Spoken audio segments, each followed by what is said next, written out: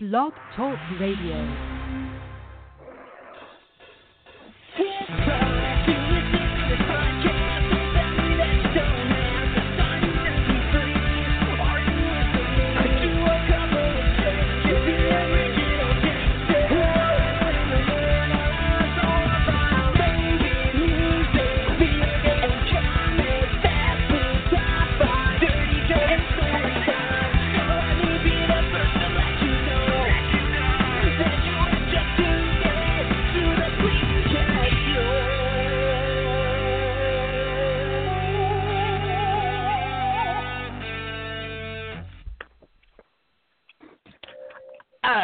It's time to relax.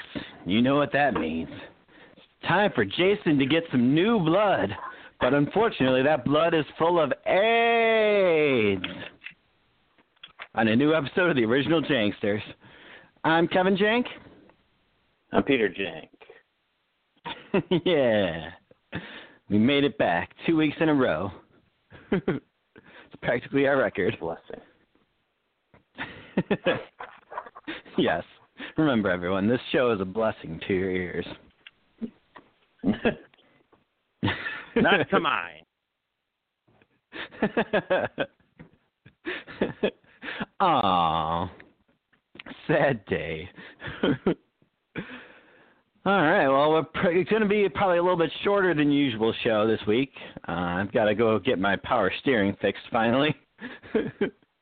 Now that Nick has realized just how bad it is.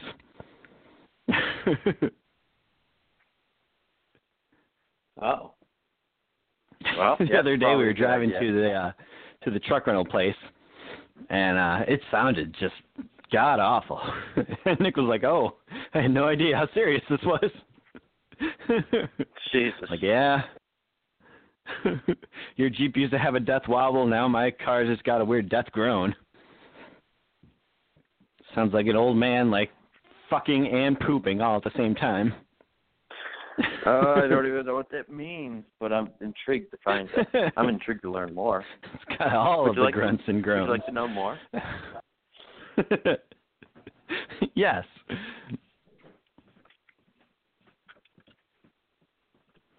Oh, my God. That's all there is, huh? Yep, that's all I got. All right. Damn it, these Starship Trooper menus are always lies.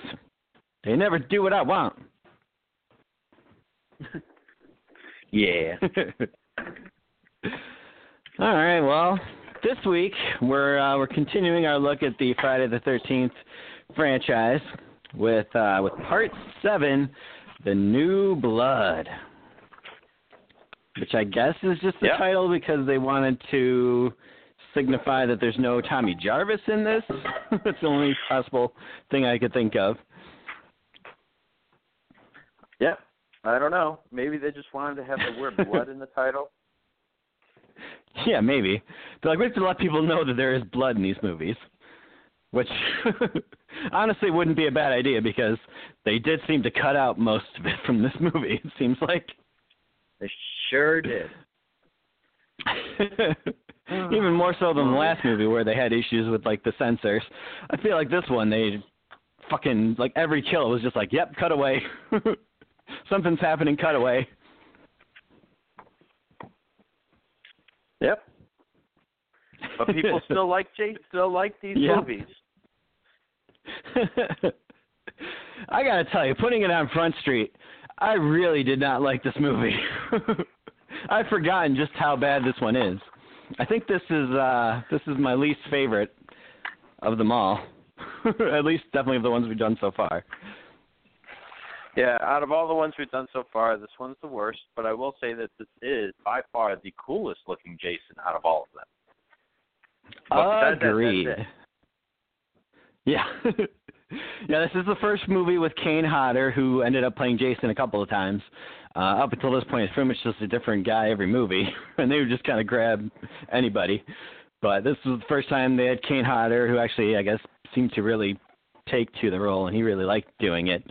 And he looks really badass. So, like, when the mask comes off, like, it doesn't look like Sloth from the fucking Goonies this time, because now he's dead and, like, decomposed and shit. So his face actually looks pretty like gnarled and fucked up and just like jet black and shit, like big yellow eyes. Yep. Well, big yellow eye. Yeah, true. I like to believe there's a little yellow eye on the other side. It's just so buried under his like flabby eyebrow skin. Maybe. I think it was actually skull. It was like exposed That's true. skull. Yeah, he's. It was just like I don't even know how much of Jason is left at this point. After he died and was decomposed for about 7 years, and then brought back in a late lightning strike, and then sat down in the lake for another like fucking 7 years. Which, speaking of, apparently this movie takes place. This movie was filmed in 1988, but apparently, judging by the timeline of everything, it takes place in 1997. And sure didn't look very 90s-y. Nope. Well, I'll tell you right now, none of that holds up. None of it. 0 bits of that hold up.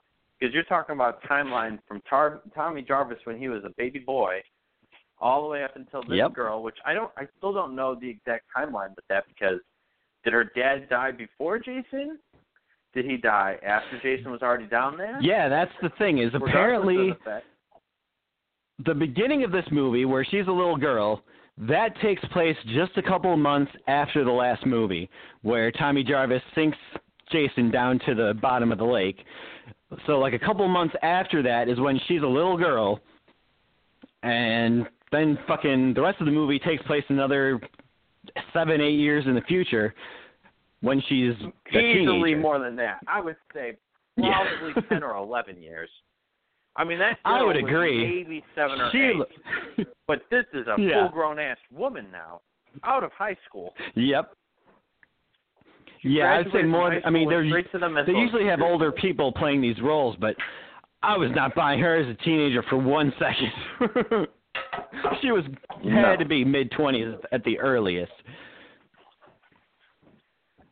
Oh, what a movie, though. What a roller coaster. I would actually much rather, because I watched Jigsaw, I would love to have talked to him about that more than this hunk of horse shit right now. I really do. Because this movie sucks so bad. And nobody's going to Maybe we will do a little bit of Jigsaw talk at the end. Because I would like to get your thoughts on that. Good. I would love to. Well, let's hurry up and get this shit out of the way. So this one starts off with goddamn shitty Tina, who's the main character, the little girl, as we already said, and she watches her parents, I guess, get into a fight where her dad hits her mom, and she stampers away. You know, little Tina stampers away in a fit of anger because she watched her dad hit her mom. Whatever, it's the 80s, that happens. Just get over it. So what ended up happening was she gets to the boat, and she takes off in a boat, and her dad goes running after her, and she says, I hate you, I wish you were dead, blah, blah, blah, blah, blah, and then she somehow absorbs some kind of, I don't know, telekinetic powers. I don't know. It doesn't make any sense. That's never explained. They just keep forcing nothing her is to ever use it explained in the whole this movie. damn movie. So then basically what happens is she hates her dad so much that the dock that he's standing on, trying to get her to come back to the shore because she's out in that boat in the middle of the lake, she gets so angry and shakes and shimmies and shakes that dock. And her dad's just like, whoa, what's going on? I don't know, it feels like I'm surfing. And this radical dude, for about a solid 4 minutes, this thing's going to town. Looks like it's going to fall. To that guy, probably feels like it's going to fall. But he did not want to take the chance to just run backwards about 10 steps so he doesn't have to fall. But lo and behold, she makes the whole dock kind of just collapse. And guess what? He fell into the water. Didn't look like anything happened to him. He just kind of sank into the water. But then he died. Can't swim. Because I guess he doesn't. Yeah, I was going to say he doesn't know how to swim. So there's that, I suppose. It would have been like if something fell on his head or crushed him or something. But nope, he just kind of goes underwater, and I guess that was enough to kill him somehow. Yep. So that happens, which means now we have to go about I don't know, about 19 years into the future to where she's a young woman now. And, wait, there's one other I got to mention here that this makes even less sense because apparently they never recovered the dad's body. Even though he just went straight down in the shallow part of the lake, like near the shore, relatively close to the shore, so he pretty much went straight down and some stuff fell on top of him. That seems pretty easy to find that body. But apparently they never recovered it. Even though the mom saw all this and would have called the cops immediately. Nope, they couldn't find him. Nope, he was gone. He's gone. So anywho, what ends up happening then is we find out that she's seeing a therapist over by the lake again. Why did they go back to the lake? I figured that they probably left and moved away, or did she just have did they just have the doctor come visit her, or I think it was the doctor's office because he had a desk and everything there. Sure seemed like it, but no, that was supposed to be the same house. So I guess the mom still lived there, and from what I could gather, I thought that Tina had been basically institutionalized this whole time. So she was basically living in a mental institution while I guess her mom stayed right by the lake because there were so many good memories there of getting beaten and seeing her husband die. And she just decided to set up an office for this shady psychiatrist. Who's not a very good psychiatrist. I just want to point that out because not only does he not really ask good questions or like try to get a good feel about what's going on with the patient, he just yells at them until they move things. So, I mean, that's one kind of prescription to something, I suppose. Just do it! Why aren't you doing it? Think down into you! God damn. He went to the Shia LaBeouf School of Psychiatry. Yeah. Just madness. Anywho, so then she drops her laundry all over the ground when she's moving back into the house, where a man boy decides to come over and try to help her out and touches, I think, her undies or her unmentionables. So then she kind of flips her lid and then walks inside. Yeah. So I'm not going to get all of that, but that's where the story kind of moves towards into is just that whole thing. So basically what ends up happening is she's invited to a party. There's very little plot to this movie, I must say. It's so bad. It's so bad. So, God, where do I start with this? So there is a couple that is on their way back to towards the lake, and the boyfriend of the couple has a surprise birthday party, but unfortunately their car breaks down, so they decide to make camp in the woods because they couldn't do anything about it in the beginning or in the middle of the night. And we're revealed that the party that he's going to is the neighbor of Tina, where she's staying right now, and she's invited to said party so she can kind of hang out and kind of meet some of the locals around there, which, let me tell you, are pretty fucking retarded. So we get to meet all the stupid-ass characters in this movie. I don't know where all these people came from or why they're even there, but we get to meet all of them. I think they're all supposed to be friends of the guy whose birthday party it is. They don't really seem to know each other that much, so they must not hang out very often. But minus the guy that Tina's talking to, which I believe his name was Nick or something like that. He was just a cousin, so he doesn't really know anybody there. And they press into that because he's Michael's cousin, I believe. The guy who was the birthday boy. Yeah. So, oh God. All right. So what ends up happening then is Tina wants her dad to come back. Now we've discovered that she has all these wacky powers. So Tina wants her dad to come back. So she goes goes near the lake to kind of like bring him back from the dead or something. But she has these visions of Jason just floating in the lake, and somehow breaks the chain. And the chain that was holding him to the rock at the bottom of the lake is broken. For some reason, he comes back to life. I don't know. I do want to point out, though, the makeup on Jason is pretty ridiculous while he's in the lake, because I don't know if you saw it, but like his head was maybe 2 times the size of the mask he was wearing. But after he gets out of the lake, his head shrinks back down, and I'm assuming there was probably some like scuba gear or something that he was able to breathe while he was down there. But it looks so goofy because they didn't change his makeup until he was pretty much completely out of the lake. But when he first came up, you got to see this like over-bloated head. And I was like, oh, God, what are we in for in this movie? So, well, he was underwater all that time. He got that bloated corpse look. Waterlogged. Yeah. Yeah. That's what I thought it was going to be the entire time. But it immediately shrinks back down as he's walking out of the lake. But the weird thing is Tina breaks the chain. Jason starts to walk out of the lake. Tina passes out. Jason walks past Tina. No problems there. So we move on to her. She's his guardian angel, I guess, who brought him back to life. Yeah, which doesn't matter at the end of the movie anyway. So whatever, out the window. I feel like there had to be easier ways to bring Jason back. Like all you got to do is have like a fisherman fucking like stumble across him or something like that, rather than let's have this girl have telepathic powers. And for some reason, she's thinking of her dad, raises him out of the lake. What? Nope. They needed that. They needed it. It's like the lightning strike where it's like, well, this is the dumbest possible thing that could happen. Actually, she doesn't go to the party yet. She actually goes back and tells her mom and the doctor about Jason. And she kind of rambles on about this guy walking out of the lake, and they don't believe him, of course. He just thinks that they're crazy illusions. But he doesn't say that they're crazy illusions. He yells at her that they're just crazy illusions. So then she freaks out and says, I'm going to the party. I'm just really kind of summarizing this up. She freaks out. She gets all angry. She goes to the party then.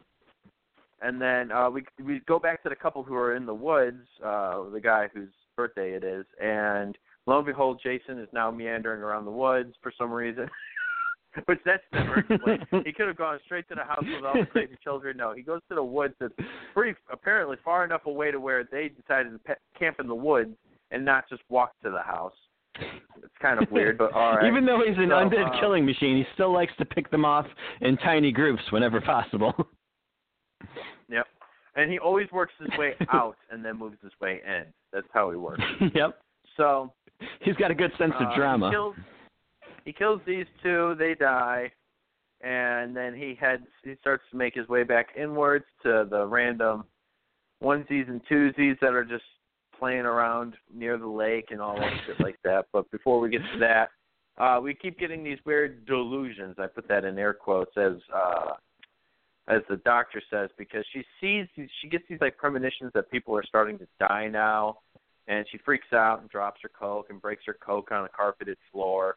And she runs back home to her mom and talks about her shitty premonitions, and the doctor starts screaming at her, "These are just delusions!" And then she says, "Oh, well, that was a pretty big delusion that I passed outside, and it was a spike that he used to kill the birthday boy." So they all go outside and find that there was a hole where the spike was in the wood that was outside on the patio. This is all just horrible nonsense, and just because that's what the movie was. So basically what ends up happening, and the plot isn't there, and I completely agree with you, Kevin, because it's not there. I'm rambling this off because that's how this movie acts. There's no structure to this movie. It's just a mishmash of Jason walking through and killing people. That's all it is. Yep. Just picking them off one it's by one. It's just a random bunch of scenes. Yep. So then you see all these people starting to slowly die, and they're all getting picked off, and Jason, again, loves to play his games where he just keeps placing them in weird spots. I'm not even going to talk about the whole doctor and the mom thing. They end up dying, though. Whoa, God, what was me? And then that was one of the only good parts of this movie, though, was where the doctor and the mom are having a confrontation out in the woods about what a terrible doctor he is. The mom's finally starting to realize this, I think. Although what exactly his motives were and what his plan was, I don't know. Clearly he wanted to exploit her in some way, but I don't know what exactly his plan was. But so they're having this conversation out in the woods, and Jason comes along, and he's out for blood. So the doctor just uses the mom as a human shield. Yeah, that was pretty great. That honestly got a chuckle out of me. I was like, this fucking little shitbag. Yeah. I did find it kind of weird, though, that, like, Jason literally, I mean, unless, this is a pretty good Joker, unless he had used his hands to kill somebody, I want to say that every other time he had killed somebody with a completely different weapon. I don't think there was any repeated kills with any other sharp object, because there was the stake, then there was the machete, then there was a butcher knife, then there was the weed whacker buzzsaw, then there was the weird scythe thing. That was a weird one. Like, he had every weapon under the book. So, anyways, so then the doctor dies. Oh, you know what did bother me, though, and when he's killing these other people, there's a thing where this couple is outside in the van having sex, and the guy goes out with like a party blower, blowing at him, trying to be like, hey, surprise, blah, blah, blah. Jason kills him. And then he takes the party blower, and he kills the other girl with it, but not like, he shoves it through her throat real hard, and you hear the party blower, like, going. Nope, he just sticks it right through her eye, so nothing happens. I was like, well... I feel like you had a good setup there, and you just kind of blew it. But no, that's the problem. She didn't blow it at all. So, I guess, I don't know. I mean, there was definitely inventive ways. Man, that's really hard for me to say. It's inventive weapons. Inventive weapons with that. Yeah. I can give it that, I guess. But not killing. So, anyways... So then it gets to the point to where we'll just kind of skip towards the end unless you got something in the middle to say, because it's just trash. Not really. Other than I like how that like ugly chick kind of goes to give herself a makeover, and then she's still pretty ugly. Yeah, that was kind of funny. That was funny. So anywho, then we get to the point to where it's pretty much a few people left. Tina's still alive. And we have the Nick guy, and then the rich blonde girl who's just a fucking bitch. She's just a bitch. Oh. So they're still alive. She dies, I think. I don't know. Jason just kind of threw her behind the TV, and I guess that constitutes its dying. I'm not entirely sure how she died. She was just thrown behind the TV. I don't know. Anyways, so then we see the epic battle. It's Tina versus Jason. I don't remember where Nick was at some point. Girl with psychic powers versus Jason. This is going to be amazing. So we see this. Except not really. Yep. Oh, boy. So a tree, she makes a tree try to grab him. I think he just kind of shakes that off, if I remember correctly. And then there's kind of just this, like, race to the house where she continuously is using objects within the rooms or whatnot to... She very slowly throws them at him. Yes. I mean, he's just standing there taking all of this. It's really awkward to watch. It makes me feel very dirty. But, so we watched that. Oh, my gosh. Yeah. Somebody made a good spawn on Soul Calibur. Nice. Finally. So we see nails fly into him. There's one part now. This is really weird to me. I'm not entirely sure what this was or what the hell was going on. But you remember when Jason's walking up the stairs and they see the light above them? Now he's walking up, which keep this in the back of your mind. He's walking up the stairs and there's a light, like kind of like a light hanging on some chain or a string or something like that. It's one of those just fancy lights, and it's got like a glass bowl around the bulb itself, kind of just something fancy. So he's walking up the stairs, right?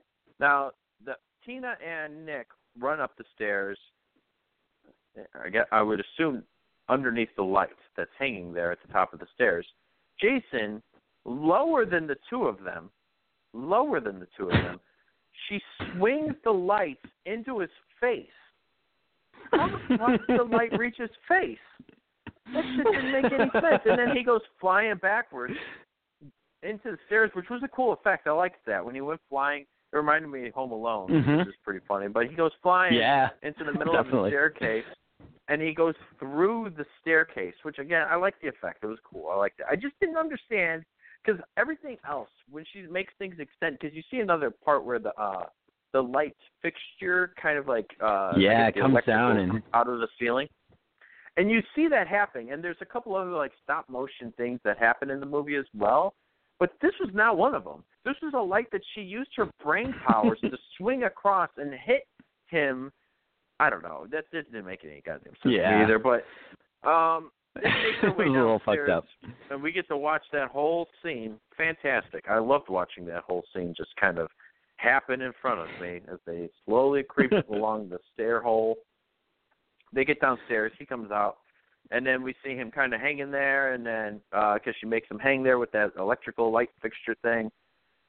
Mm-hmm. He goes down in the basement. Which that was kind of cool seeing Jason's face, like his cool-looking face they had in this movie as he's getting hanged, and like that kind of looked cool.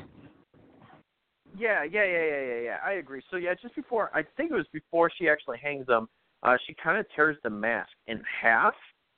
I don't know why that was necessary, but she tears the mask in half and then hangs him there, and then opens up the floor to the basement and then drops him down there. And she tries to get Nick's attention because he was slightly stepped on.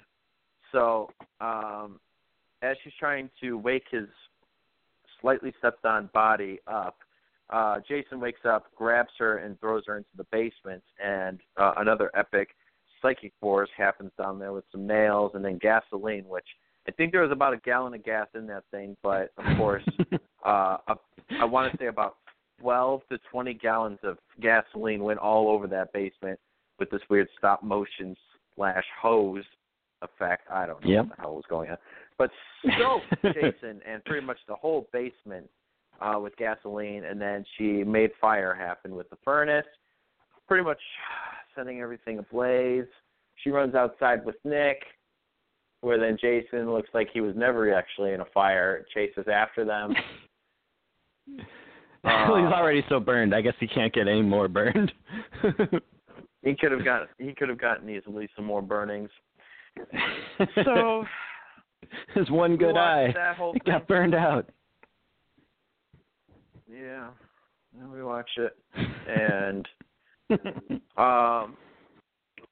so then they bring him to the dock. I think she's not on the dock, but Nick is on the dock or something like that, and he gets knocked unconscious. And Jason is now on top of the dock, about to end Nick's life, and she's screaming all these shenanigans. And then here we are, the final epic psychic battle right here. This is so bad. She raises her father from the dead, and her father jumps out. Well, I wouldn't say jumps, but kind of rises from the water and outside of the water and grabs Jason from the dock, and apparently is the only man to have enough strength to grab Jason and pull him into the water and hold him there for the rest of eternity, or at least until the next movie. At least till the next, This part boggled my mind. I didn't understand this at all. Are they trying to say that basically if you die in this lake, you just become a crazy zombie like Jason? Like, does this happen with everyone who dies in the lake? Like, Jason was a little boy, drowns in that lake, and now he becomes this crazy fucking zombie dude?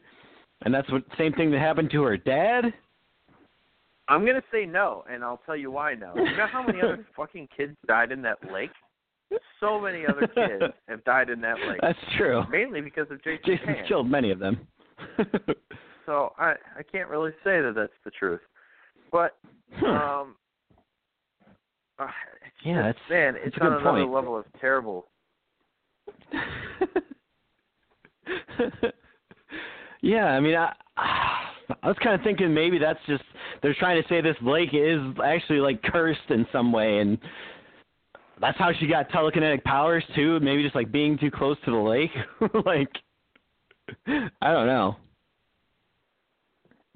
That would at least make some sense out of this, but they, of course, do none of that. They're just like, yeah, we're just going to throw shit out there. Who cares if it doesn't make sense? I do like how this movie ended, though. Probably one of the greatest endings ever.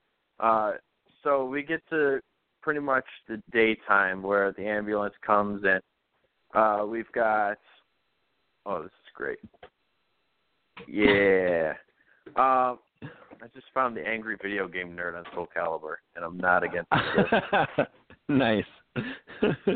That's pretty awesome. Anyways, so we get to the very end. It's daytime. They're in the ambulance together. Tina's awake, and Nick wakes up, and he's screaming, Jason, Jason, Jason. And she says, he took care of him.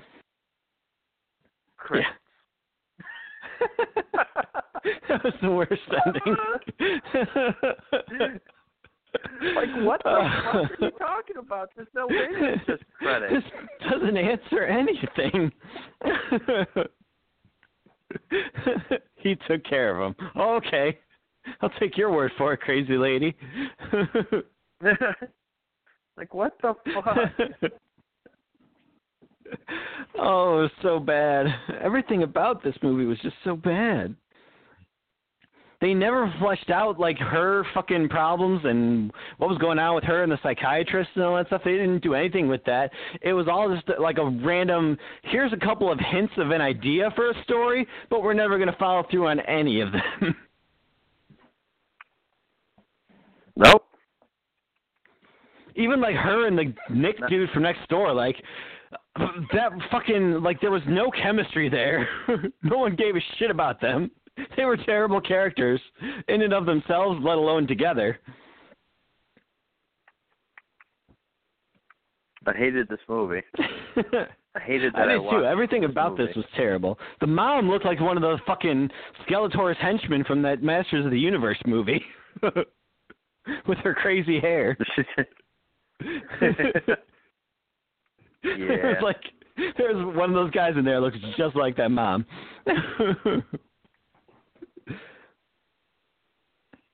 We'll have to check in when we watch the next one. We'll have to see what happened with his mask. Because if it got ripped in half, there should be like a big split down the middle or something.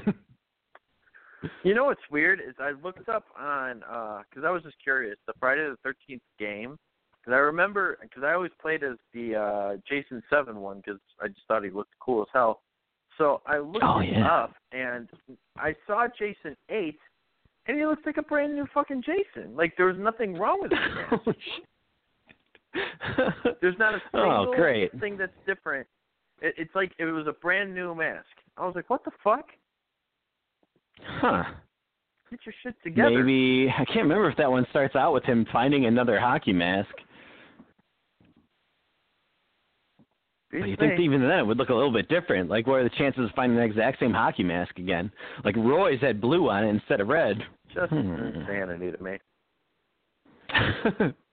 I did like that they changed the name back to Camp Crystal Lake in this movie. I don't think we talked about it last week, but they had changed the name to, like, Lake Forest Green or something like that. Just to try to get rid of the bad juju of that, and now apparently they changed it back. Once even more people died, they're like, okay, we can go back to Camp Crystal Lake. They're just going to die here no matter what we name it. That is like the worst name for it, though, Camp Forest Green. They call it Camp Green Forest. Why would you throw an adjective at the end? They're like, it sounds classier that way. No. No, it just sounds dumb. Duh, brah. It's so stupid. I also like that, like, they were apparently like all those kids in the last one, and partially in this one, they're like, just like, oh, Jason's not real. That's just some like legend our parents made up to scare us. It was like, even back in the 90s, I don't think we were like, oh, fucking Jeffrey Dahmer's not real. That's just a story our parents made up. Like, I'm pretty sure even before the internet existed, we still knew that these things were real. Yep. This isn't like Freddy, where it's like you have to believe someone could get you in your dreams. This is just a guy out there with a machete. You don't believe that's real? Nope, just a tall tale. Oh, our parents and their wacky bedtime stories about massacres. I gotta send you a picture of this Wolverine.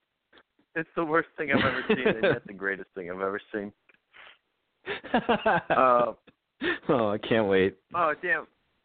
Oh, shit. Apparently it has something on there that I can't actually download. So hold on, let me see if I can take a picture of it. But, yeah, that's pretty much the movie, though. It's not a good movie. I'm trying to think if there's anything else the worst one worthwhile. See you later. But yeah, there really wasn't a whole lot. Some terrible lines. Definitely the worst one, which is sad because it's easily the best-looking Jason out of the series, which is really shitty. I really like the chain around his neck. They kept that. They kept the markings from the motor or rudder or whatever from the last movie. Mm-hmm. They kept the slash from his face. The axe wound. Yeah. So there's so many good things, but just shit, just shit. Yeah. Which, speaking of, where did he get the mask back after he came back to life? Now that I think of it, I can't remember. Did Tommy Jarvis bring it to the fucking grave? Because I'm sure they didn't bury him in it.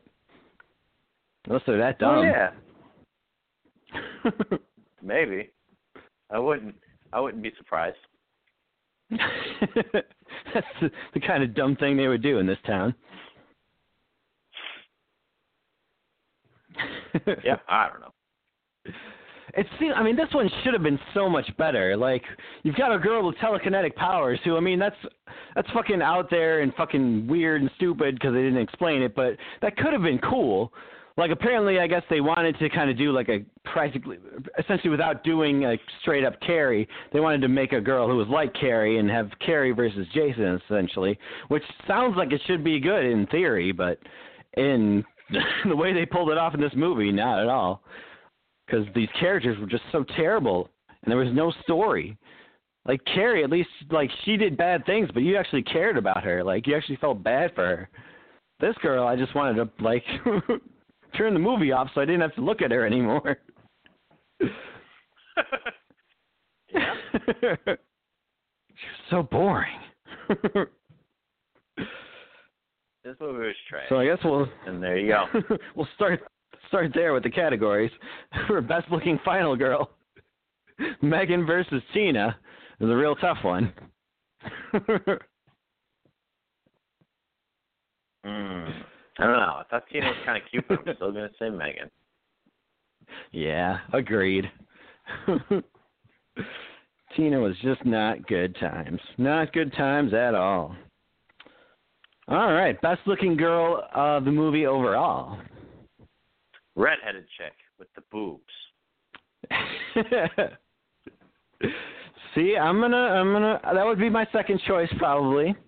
But I'm sure you're not gonna like this. But I'm gonna probably go with Melissa, the rich bitch. Oh no, hell no.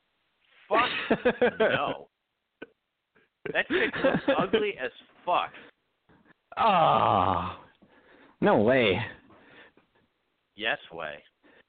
Overall, I would say this movie had a pretty weak cast of ladies to choose from. This is definitely not my favorite bunch by any stretch of the imagination. But definitely. There's no way that chick, I would not let that chick win. You'd have to kill me to say, yeah, Pete chose that chick. That chick was hideous. She was not. She was hideous. She had inside and out. What a travesty. I'm just going by outside, and that was good. I liked what I saw there. Oh, I definitely didn't. She looked like an asshole idiot. She had like a gay little bob. Oh, I hated her. She was the worst. That's true. She could have had better hair. Although most of the hair in this was pretty atrocious. True. But yeah, redheaded chick for sure for me. She was punky-ish. She was kind of redheaded-ish. And then the best part was... there was times where she looked pretty damn good, but then there was other times where, like, her mouth was just too ginormous and she had weird acne going on. I didn't even see the acne. Yeah, it was there in, like, the close-ups. You're like, oh, what the fuck's going on over there? But I guess we'll go with that, since that's the only one we're going to be able to agree on at all. If you don't want to agree with the redheaded chick, I'll take the nerdy chick who said that she needs to make herself look better, and she never looks better. So you got to choose your poison. Pick your poison. Well, I guess we have to go with the redhead chick then. Or right. Jason. He was pretty hot. Yeah, he was. Best kill of the movie. I think this one's pretty None of them. Obvious. I know you're going to just say the meat shield mom, so let's just go that route. No. That's actually not even my favorite. I did enjoy that for, like, unintentional comedy purposes, but I would definitely go with the sleeping bag for the best one. Even though, like, apparently Yeah, where he just picks this girl up who's in a sleeping bag and, like, zips it up around her and smashes it into a tree. Although apparently in the actual movie, it's only one time. I thought he did it a bunch of times, and I guess he did in, like, the deleted scenes. It was much longer, but it's so much funnier if he does it a bunch of times. One time it's just kind of, Well, he does it in a bunch of times in, because I bet what happened was is they cut it, you know, as maybe a delete, you know, maybe it was too much or whatnot. But when it goes back to Jason X, and Jason X, he does it a fuck ton of times. He just smashed the shit out of the chick in there. Oh, God. Yep. That's great. You know, maybe once we get around to me having to rewatch that one, I might have to rethink Jason X a little bit. Yeah, it's a good movie. It's not a bad movie. Or it's not a good movie, but it's way better than this hunk of shit. Yeah, that I do believe. I believe that for show. I mean, next category is best character of the movie. I don't think there was one. I fucking hated them all. Hold on, let me think. Don't be so dismissive. Let's think about this. I don't know if there's anyone who was decent. Maybe the doctor. For just yelling at people and using moms as shields. What about when you say it like that, he sounds so much more entertaining than he actually was. I know.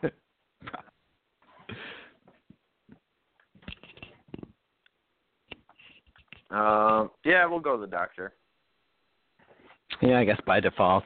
All right.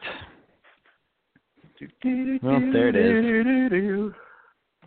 I did like the dude who was trying to get with the rich girl, and then she rejected him. He's like, I got a date with a soap on a rope. Yeah. I thought that was pretty good. Rich girl was just so ugly in that movie. I mean, I guess she's probably cute in real life, but god damn, that movie made her look hideous. Aw. I don't know. If I was fucking Nick, I would have definitely gone for her instead of crazy Tina. I would have gone for Tina. I thought Tina was way better looking than that other chick. Dang. All right. Well, is that I it? tried. All those shitty fucking categories? Oh, farting. Yep. Well, before we get into some Weird Al, let's talk a little bit about Jigsaw. So, spoiler alert if you haven't seen Jigsaw yet. But let's talk a little bit about it. True. I haven't seen it in a good while. Granted. But okay, I'll help remind you. So, Jigsaw. Well, let's not give away too much, but just overall thoughts. Did you enjoy it? No. Yeah. That's a not uncommon reaction to that movie. All right. So can I give more thoughts? To me, let me get into my biggest issue with the movie. I did not like the new Jigsaw guy. I thought he was terrible and boring and bland and forgettable. Yes. You know what? You know what I liked about the guy? I only liked him when he was the doctor. That's it. I only liked him when he played the doctor. Oh, okay. But when I found out there was more to it, it was ass. Oh, God. I didn't mind that, like, oh, you mean like the backstory of why he became Jigsaw, essentially? Uh-huh. Yeah. Yeah, that's kind of dumb. I mean, I could see that coming from far away, that he was going to be a Jigsaw, and I was like, oh, please don't let it be this guy. He sucks. And then it was, and I was like, ah. But you could definitely tell it was going to be him, because they seemed to be setting that up the entire time, that was going to be the way it was going to go. I don't know. I'm definitely slower when it comes to stuff like that, so I never saw it coming. So it was a reveal. I was like, oh, no, we're doing this. So, man, where do I start with this movie? Well, the movie's just bad. It's just a bad movie. Oh. Yeah. So, basically, I'm not going to explain the whole movie, but, I mean, spoiler alert, if you don't want to listen to any of this part, I'm just going to spoil some stuff. I don't want to go through the whole movie, though, but, so, I mean, basically, if you want to watch the movie, if you want to participate in this conversation, watch the movie. I'm not even going to go through the whole thing. I'm just going to tell you the things I like and dislike about it. The thing that it's streaming on Amazon, right? I think I saw it on there. Yeah, it's on Amazon Prime. Yeah, that's where I saw it last night. Yeah. When I saw it on there, I was like, oh, fuck yeah. I can finally watch Jigsaw. And I got immediately disappointed. And I had to watch a better movie called Cell with Jennifer Lopez. So the things I hated about this movie was the fact that that girl, the redheaded assistant doctor, she tread had lightly all because this I loved crap. her. No, I love her too. I hated that she had a bunch of these traps though, which I'm not entirely sure if she made them all, or if she collected some of them and made some of them. I don't know, but either way, she had a bunch of the Jigsaw traps. Just lying around. Well, it was so ironic. Like, there was no way that not only did she have all these fucking traps, but then he was the Jigsaw guy from this movie. Like, what the fuck? Yeah. What is the fucking odds of that? There's no way there's this huge cult following for a serial killer. Especially in the police department, in the coroner's office. Like, it's so nuts. So and, weird. they immediately jump to, it's probably someone here in the police office again. It's like, Jesus, that was a quick jump. It seems like they made that hunch, very quickly. Yep.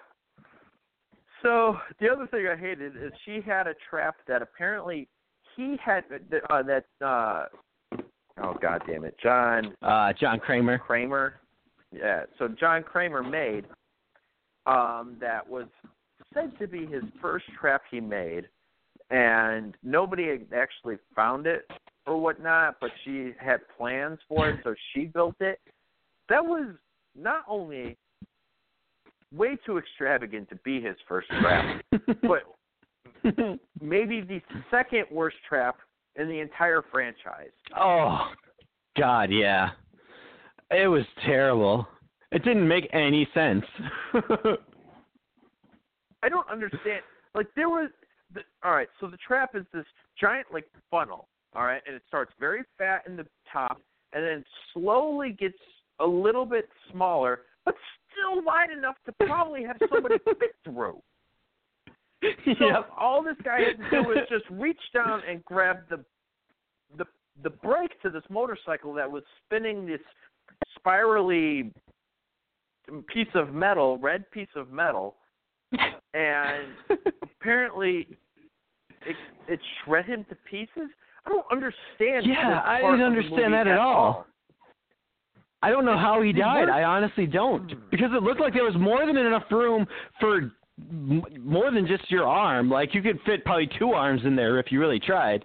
There was that much space. You could fit your whole and body. Maybe that would shred your hand a little bit if you went off base a little bit, but not your whole body. Oh, my God. Yeah, so that is the second worst trap in the entire series, easily. Now, let me get to the first worst trap. What was the first one?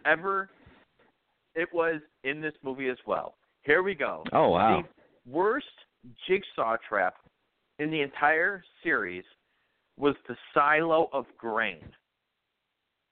So they were stuck in a silo of grain. So they go into an empty silo. There's nothing in there. And then the chutes come up, and then grain starts to pour in, as if they're getting pretty much buried alive. It was up to this other guy to pull this lever and lose his leg. Or not pull the lever and just, I guess, live there forever. Let them die. So the guy pulls it. The guy is sitting there trying to make the choice, whether or not to pull this lever. The grain stops at about their head. So apparently John Kramer's like, oh, shit, I ran out of grain. Well, I got some stuff in the kitchen I can just throw down the chutes. Like, what the fuck? What the fuck? So he starts throwing random objects down there. No, I don't think he was throwing stuff because he ran out of grain. I got the feeling that was all perfectly planned that way so that he would have more time to try to make up that decision. He had the grain, more than enough time. Grain would be trapping them so they can't move. That's when you start throwing the sharp utensils at them. This is the worst trap I've ever seen in my life. The trap was so stupid, it didn't even give the people who were involved a choice, where his main thing is, make your choice. There was no choice. Yeah. This is a terrible trap, because Jigsaw said at the beginning, or at the end of the movie, where he said, oh, this wasn't even supposed to be a trap. You just don't happen to go there because you just take shortcuts.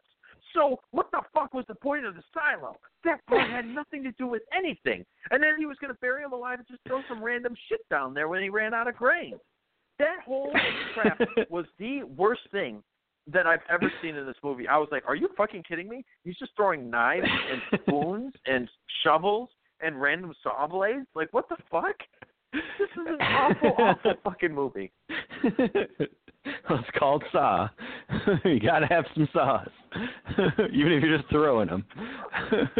Oh, there's so many saws in this movie to the point at the end of the movie, there was a contraption he was making that was never filmed in this movie. What the fuck was he doing with that thing? So at the end of the movie, there's 2 people left.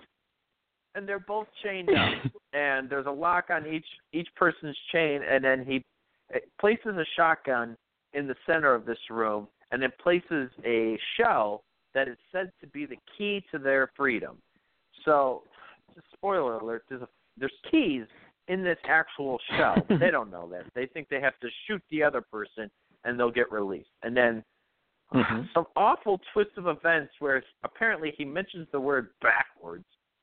Well, the chick grabs the gun, shoots him, but it shoots backwards, which would never happen, ever. Because I didn't think guns worked that way. Forward. The firing pin has to hit the shell that explodes the gunpowder, propelling it to go forward, but not in this case. That doesn't make any sense.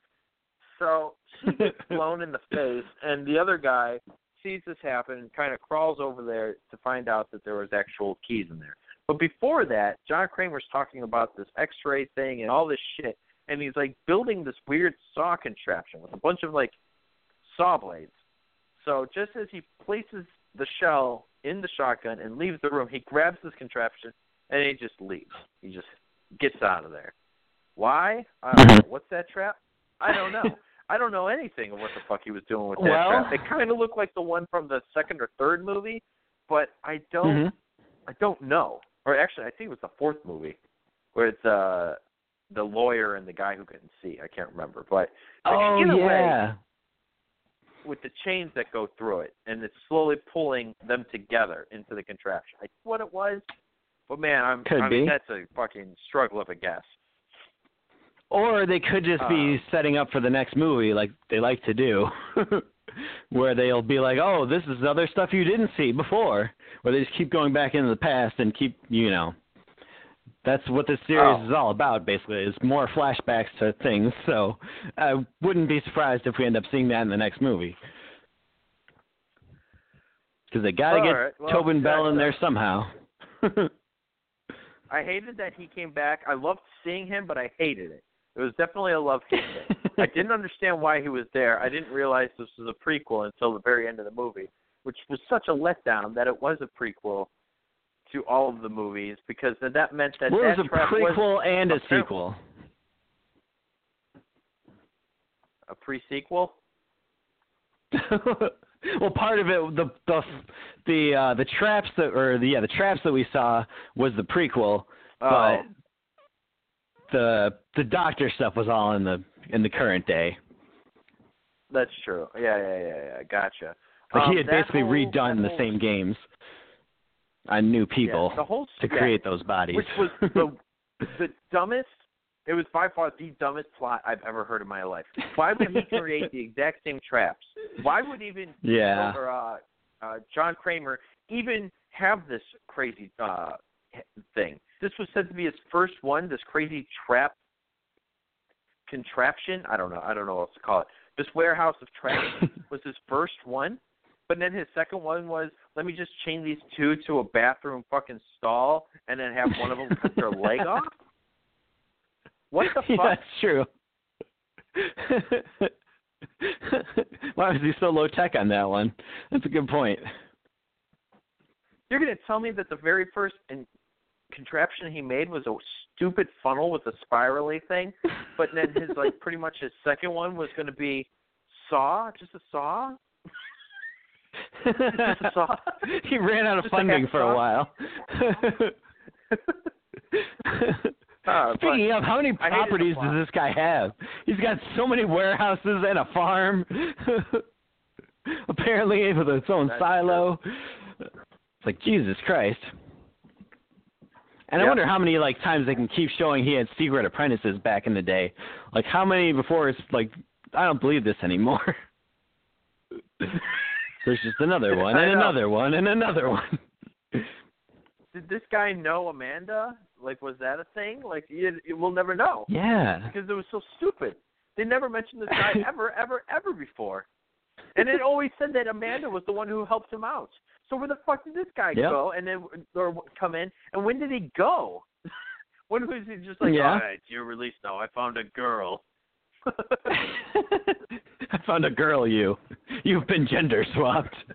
It's just so silly, man. Yeah. I still can't wait for them to make more. Even though they're getting progressively worse. Yeah, I agree. I mean, I'll watch them, but definitely not in the theaters anymore. I'll just have to wait until they get on the Amazon Prime. Yeah, I'm a sucker who will still go to the theater. I don't know why. Just to be let down, I guess. Yep. You've done this to yourself. Hopefully they'll have better traps in the next one. I'm hoping. Hopefully. I did like that laser collar, though, at the end. That was pretty cool. Oh, yeah, that was the coolest effect. It didn't make any sense, but, oh, man, that was such a cool effect. I can't imagine that's what it would actually look like, but it sure did look cool. Yeah, I would imagine that there would be probably some broken skulls and stuff like that would fall out, but I don't know. Not just turn into the Demogorgon. Yeah. It was so cool looking, though. I liked it. He looked like an alien from, what's that fucking Resident Evil and shit. Yeah. I thought it was cool. Totally. Like they had plants, I think, that look kind of like that. Yeah. But yeah, I mean, I like that part. That was cool. I mean, it is what it is, I suppose. It was good. We've come around and changed our minds. Now it's good. It's a great movie. All right, you should all go see it. Weird Al thing. All right. Well, we're on to Weird Al's second album, In 3D, which obviously with Larry was on here a couple weeks ago. This is one of his favorites.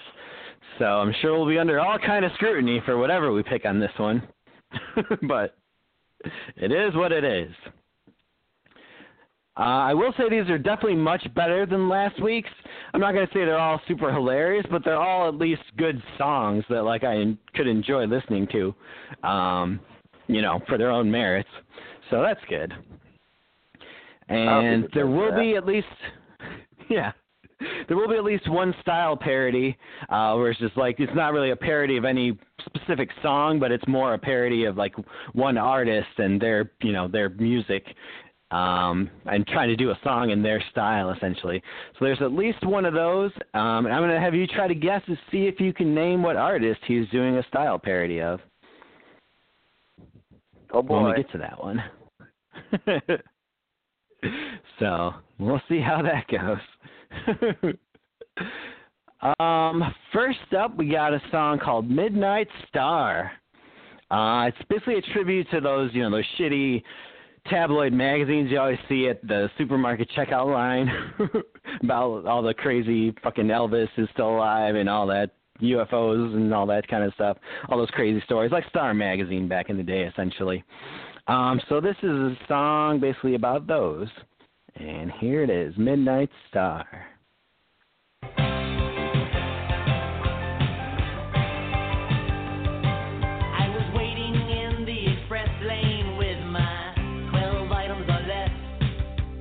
Checkout counter at the local grocery store. I was only passing by, but a paper caught my eye, and I learned a few things I never knew before. It said, your pet may be an extraterrestrial. It said the ghost of Elvis is living in my den.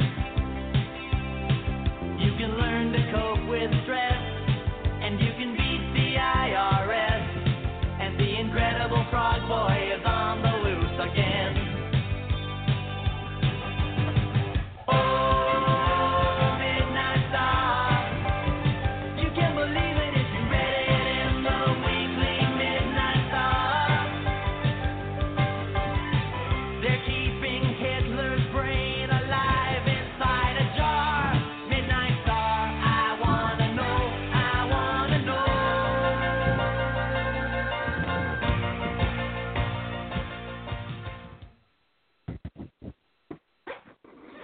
That's a good song. It's got a good catchy chorus. Okay. Yeah, okay. Never heard it before. Yeah. These aren't, not necessarily, all, like I said, all super popular, but, they're good. You can put them on and you'll enjoy them. This next one, this is kind of listed as a style parody. It's basically a reggae song, so before I even play it, you can pretty much guess who it's a style parody of, partially, or who it's sometimes considered to be a style parody of. Pretty much the only reggae person you could think of. Any guesses? Probably just, what's his face? Bobby Marley? Yep. I didn't know you guys were that close. You just call him Bobby. Yeah. Yeah, pretty close. All right. This is a song called Buy Me a Condo. It's a song about kind of just like a Jamaican guy coming to America and trying to assimilate into our culture and getting himself a condo and doing all these, suburban white people things. And it's kind of good. I mean, it's good. It's catchy. It's got Weird Al kind of half doing a Jamaican accent. Oh, boy. So, yeah, it's interesting. Here it is, Buy Me a Condo. Whoa, gonna cut off me dreadlocks, throw away all me ganja. I'll have a Tupperware party, maybe join me a health spa.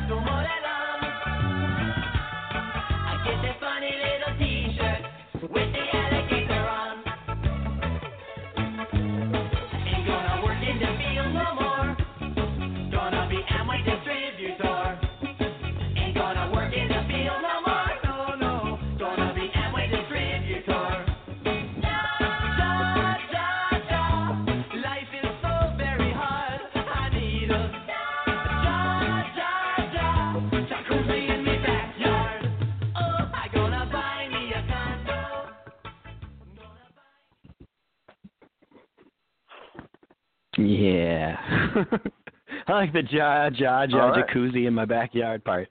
That's pretty cool. I enjoy it. Yeah, that's good. This next one's pretty good. This is the real style parody of this album. This is a song called Mr. Popeil.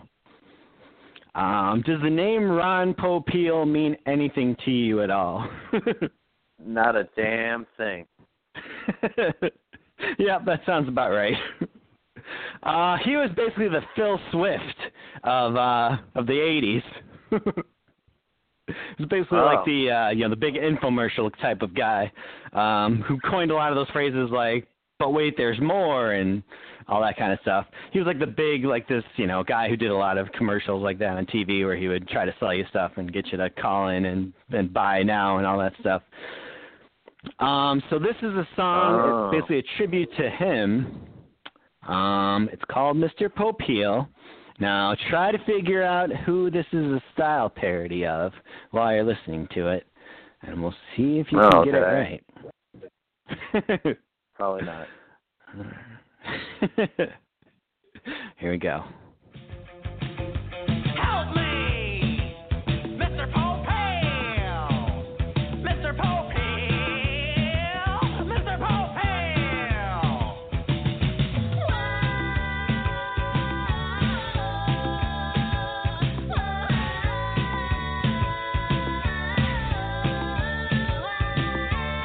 It slices! It dices! Look at that tomato! You could even cut a tin can with it, but you wouldn't want to. Mr. Popeil, I'm in trouble. Need your assistance on a double Oh no, now how am I gonna make my old vinyl car top look like new?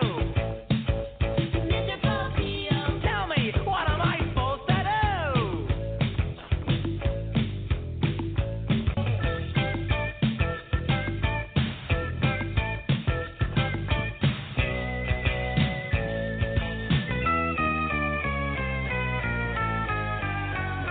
Mr. Popeil!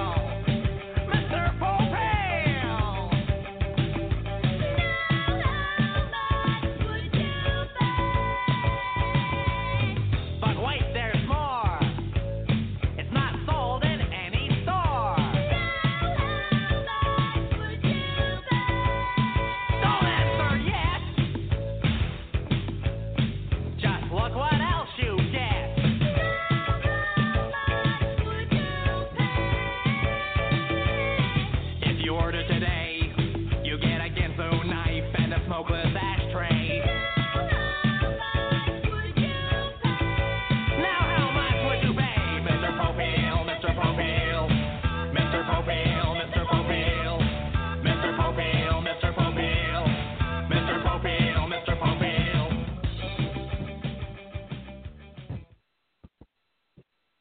No idea. The guitar or the Damn. bass is just like boom, do do do do do do do do do. I mean, I like the bass, but Yeah. I have no idea.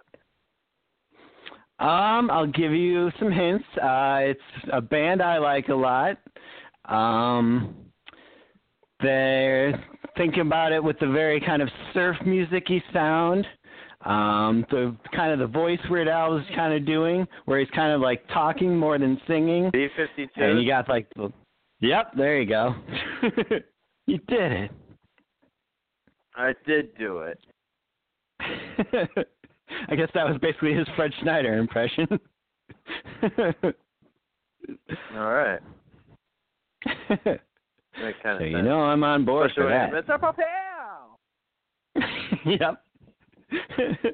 It's definitely got a very Rock Lobster-y kind of vibe. Yeah. Now next up, this is a song I'm sure we're going to take shit for not putting this on there, but I know I definitely don't want to put it on there. I think Larry loves this song, but I've never been a big fan of this next song. It's called That Boy Could Dance. And it's basically, it's just a song about like a guy who's kind of dorky and dumb, but boy could he dance. And it's just kind of like, oh, It's not really that funny. All right, this is gonna be It's a good very, very simple and very, I don't know, like doesn't seem like it's got a very good premise for comedy even. So let's listen to it.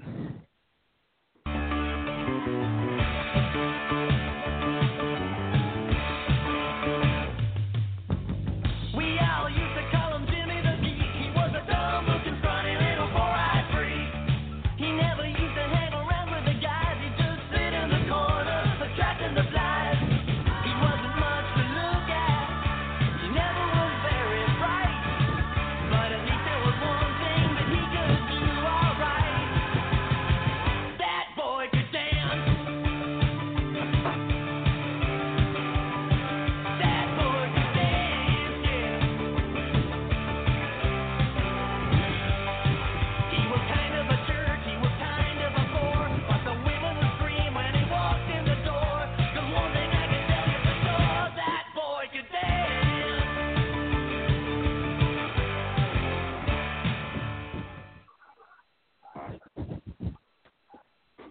That wasn't too bad. I kind of like. Yeah, I mean it's one of those songs where it's like it's not that funny, but it's as a tune it's pretty, it's good. Kind of footloosey, I guess. I don't know, but like, yeah. So as a song, it's not terrible. It's just not that funny. Like the way it ends, even is just like, oh yeah, he grew up and became a big dance star, and he's real rich, and everyone loves him. It's like, oh, hilarious. Nothing's more funny than people achieving their dreams. There you go. It's just a song of All the right. times. Yeah. That's all they cared about in the 80s. Just dancing. Until that mean John Lithgow came along and tried to make them stop. Damn. But you gotta stay loose. Footloose, they say. No. Just loose. No, Deborah. They're trying to cut Footloose.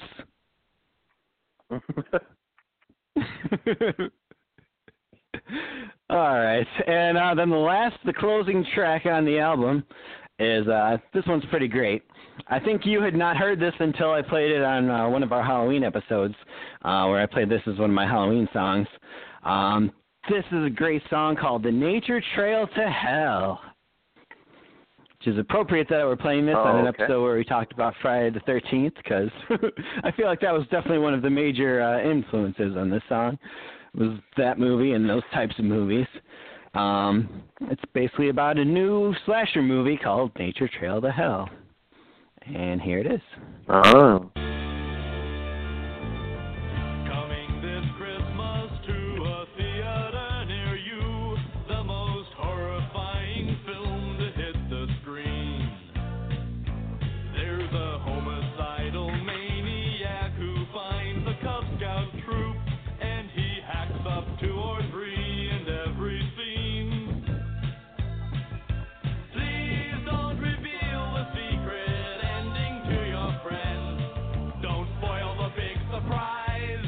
You won't believe your eyes when you see Nature Trail to Hell. Nature Trail to Hell. Nature Trail to Hell in 3D. Nature Trail to Hell. Nature Trail to Hell. Nature Trail to Hell in 3D.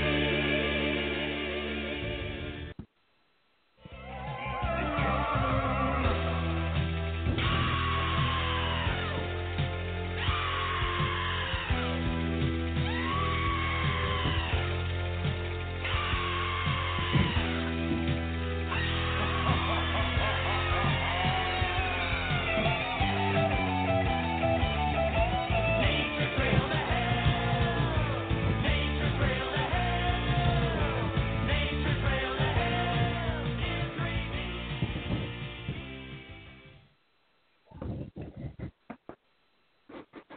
Ah, what a good one.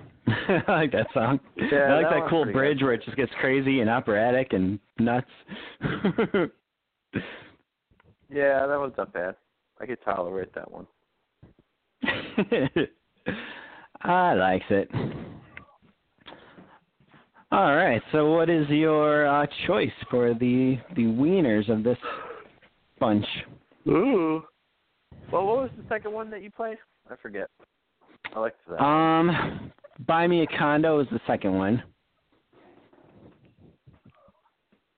I think I liked that one. There was yeah, okay. I'm down with that. I kind of I'm like gonna go the Nature dance Trail to one, Hell too. for sure. Which one? Yeah, that one for sure. I just the dancing one. I kind of liked that because it was just upbeat. Okay. I'm sure Larry will be happy about that, so I guess we'll go with that let's then do the for dancing Mr. one. Popeil. Yeah, I just don't understand that one at all, so I don't care about that one. I can see that. A Midnight Star is good. I don't know why Larry was saying that that's a better song than Headline News, because it's not. No. Headline News is great. I love Headline News. God, it's so good. Yeah. Agreed. I likes it. All right, well, I guess we got our wieners. We'll keep moving along into to the next batch next time. But yesterday / the day before, you've been doing some crazy shenanigans.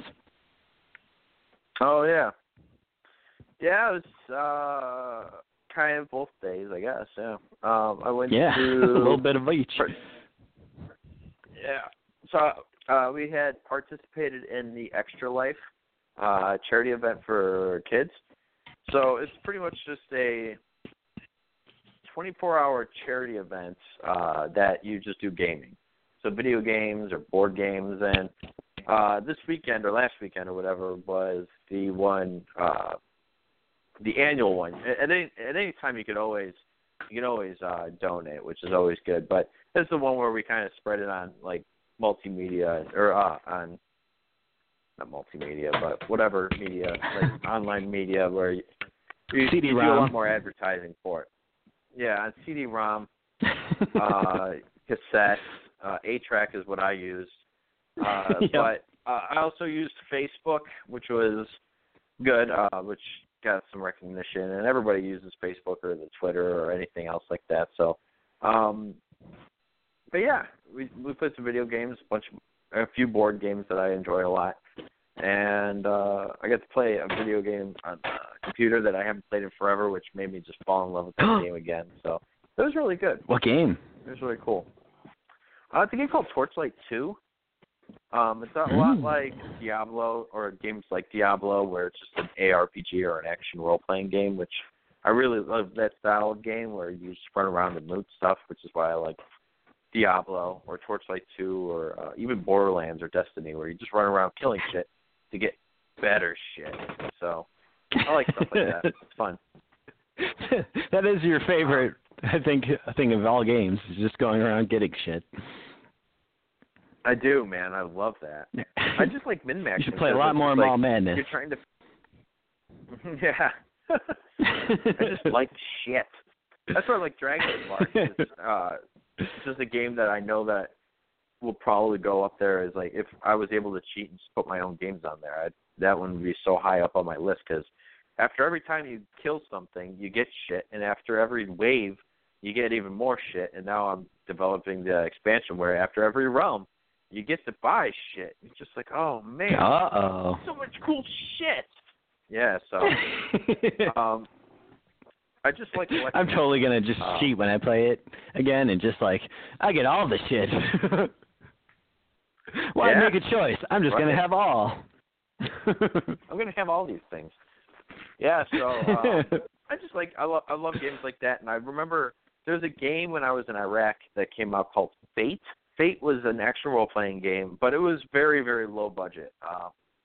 But I enjoyed it. I liked it. I beat the game. It was a lot of fun, but it was very short. It just didn't have a big budget. And all you did was you went into a dungeon, very Diablo 1-esque, where you went into a dungeon and you just crawl all the way down to as far down the dungeon as you possibly can go.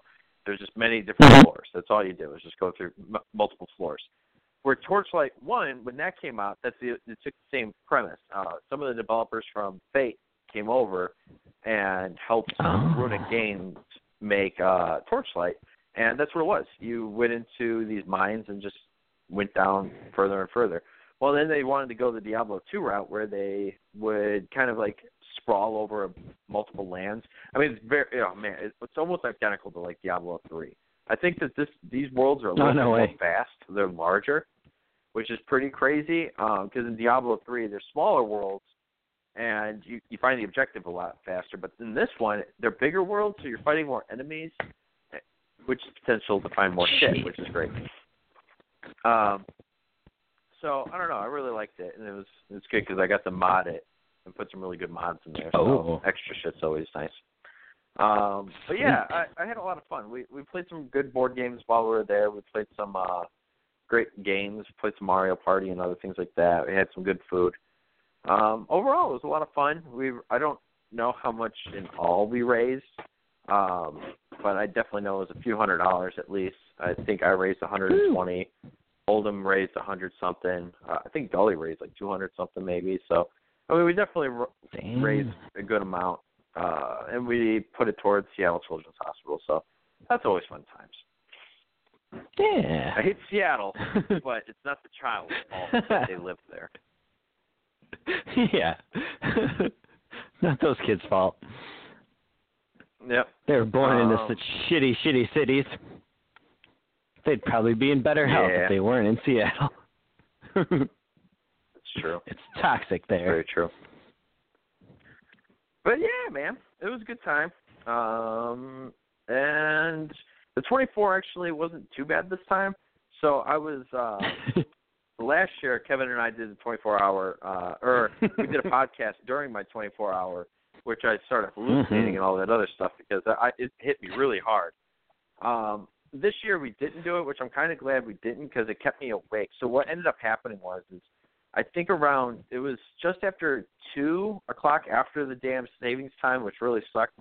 But we watched everything go back in time. Like it was 1:59, and my buddy Jack's like, "Oh, it's about to go back to 1 o'clock." So it went from 1:59, and we're counting down the seconds to 1 o'clock. I was like, "Oh God, we did it, guys! We went back in this time an whole hour."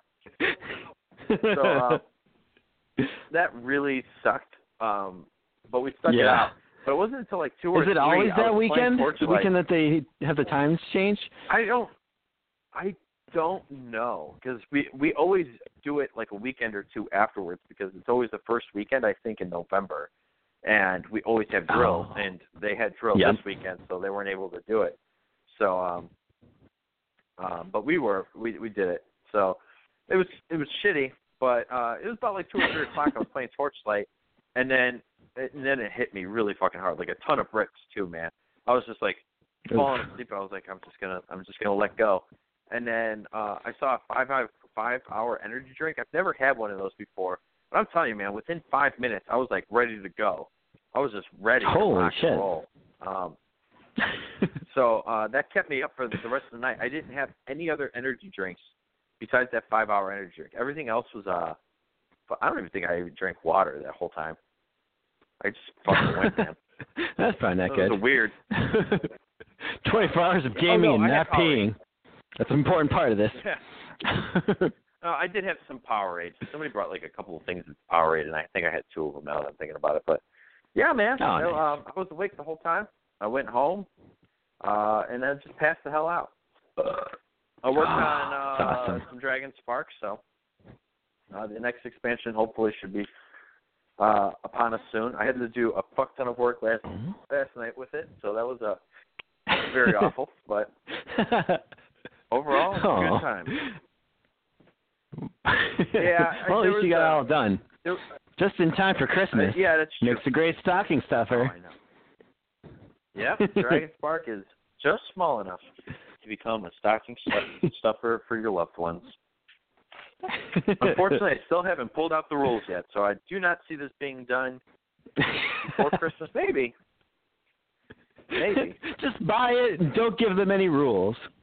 Tell them to just do what they feel like. Figure it out. We did some more while we were there, and my one buddy loves the game. It seems like everybody that I've played this with really, really enjoys the game, which is good. It makes me happy, and it makes me feel like my time hasn't been just a huge waste, because I think out of every game that I've made, this by far is the one that I've worked the hardest on, bar none. Damn. I've not worked on a harder game than this game, because I remember I shit this game out in a weekend, and then it's just been nothing but like improving on it and just trying to make it better and better, and playtesting and changing small things to make it even better. This was a great thing that I know we only got a few minutes left, but an amazing idea. So I knew that I wanted to incorporate dice into this next expansion, or at least one die. And I was like, man, I wanted to incorporate one die, but I hate imperfect information. I hate that, especially with this game. Because when you're facing a monster in this game, you know how much damage they're going to do to you, and you know how much life they have, and you know with the cards that you can do, it's more of a tactical game. It's not strategic. Strategic's like the long plan. It's thinking turns and turns ahead, where in this game, you're dealt a hand and you're trying to make the best, doing the best you can. Well, I was like, well, how can I put a die in this game, at least one die? And the guy that I playtested it with came up with a really cool idea without him even telling him that I wanted to put dice in it. He's like, so I see that you have like wounds and poisons and stuff like that. Is there like something you could put in the game that maybe confuses people? I was like, confuses people? Like, how the fuck am I going to do that? I was like, man, I don't know how to even do that, because that doesn't make any sense, because in like Pokemon, when you go to attack somebody, you don't know that you're confused until you go for the attack. They're like, well, why don't you use a die, like a 3-sided die? I was like, they don't make 3-sided dice, but they do make 6-sided dice. You can skew skew it to make it a 6-sided or a 3-sided die. So then he's like, yeah, because that way it's like a 1 out of 3 chance. It's not a 50% chance. It's 1 out of 3. So you got a better chance of not being confused. I was like, huh. So then I started thinking more and more about it, and he's like, well, just make it an event. That way you're only confused during that one wave. So it could be the first wave, the second wave, or the third wave, but when the event pops up, you're confused for that wave. So you try to attack somebody during your turn, but you play the cards out like you normally would, but before the actual damage is done, you roll the dice. And if you roll on the confused side, you hit yourself instead. And I was like, that's such a great fucking idea. And it's going to be one event, only one event in the entire thing. That way, it's not you're completely. I don't want to completely fuck somebody, because that'd be ridiculous if I put 2 of them in there.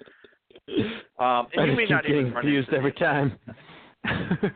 Yeah, and I don't know if I want to do 1 out of 3 or 1 out of 6. But 1 out of 3 sounds good. I like the 1 out of 3 chance. That means you still have 4 sides that are completely blank, and then 2 sides that have the confused sign on it where you hit yourself. But oh man, such a great idea, and that's definitely going to go into the expansion. So you got the new market, or what I like to be calling it, the Fantasy Costco. You've got the co-op version in this one, and then you've got the Confusion event, which will be pretty cool. I want to go to Fantasy CVS. Fantasy CVS, where all your dreams come true. Got a prescription for you. It's a crab shampoo.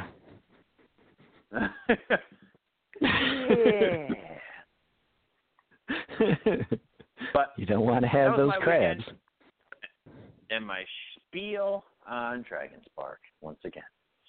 So everybody, I think we're about done here, Kevin. Unless you got anything else, because I know you're about to get your penis checked or something like that. So we can end it here. Okay. Yeah, we probably should. All righty, everybody. Well, my penis needs a good checking. Amazing. Unfortunately, it's by my brother Nick, so that's never good. So we've had another amazing, horrible episode from the original Janksters. I'm Peter Jank. That's Kevin Jank. Hopefully you don't have to watch Friday the 13th 7. It's a travesty through the entire series. And always remember to flip your tip. And thanks for listening.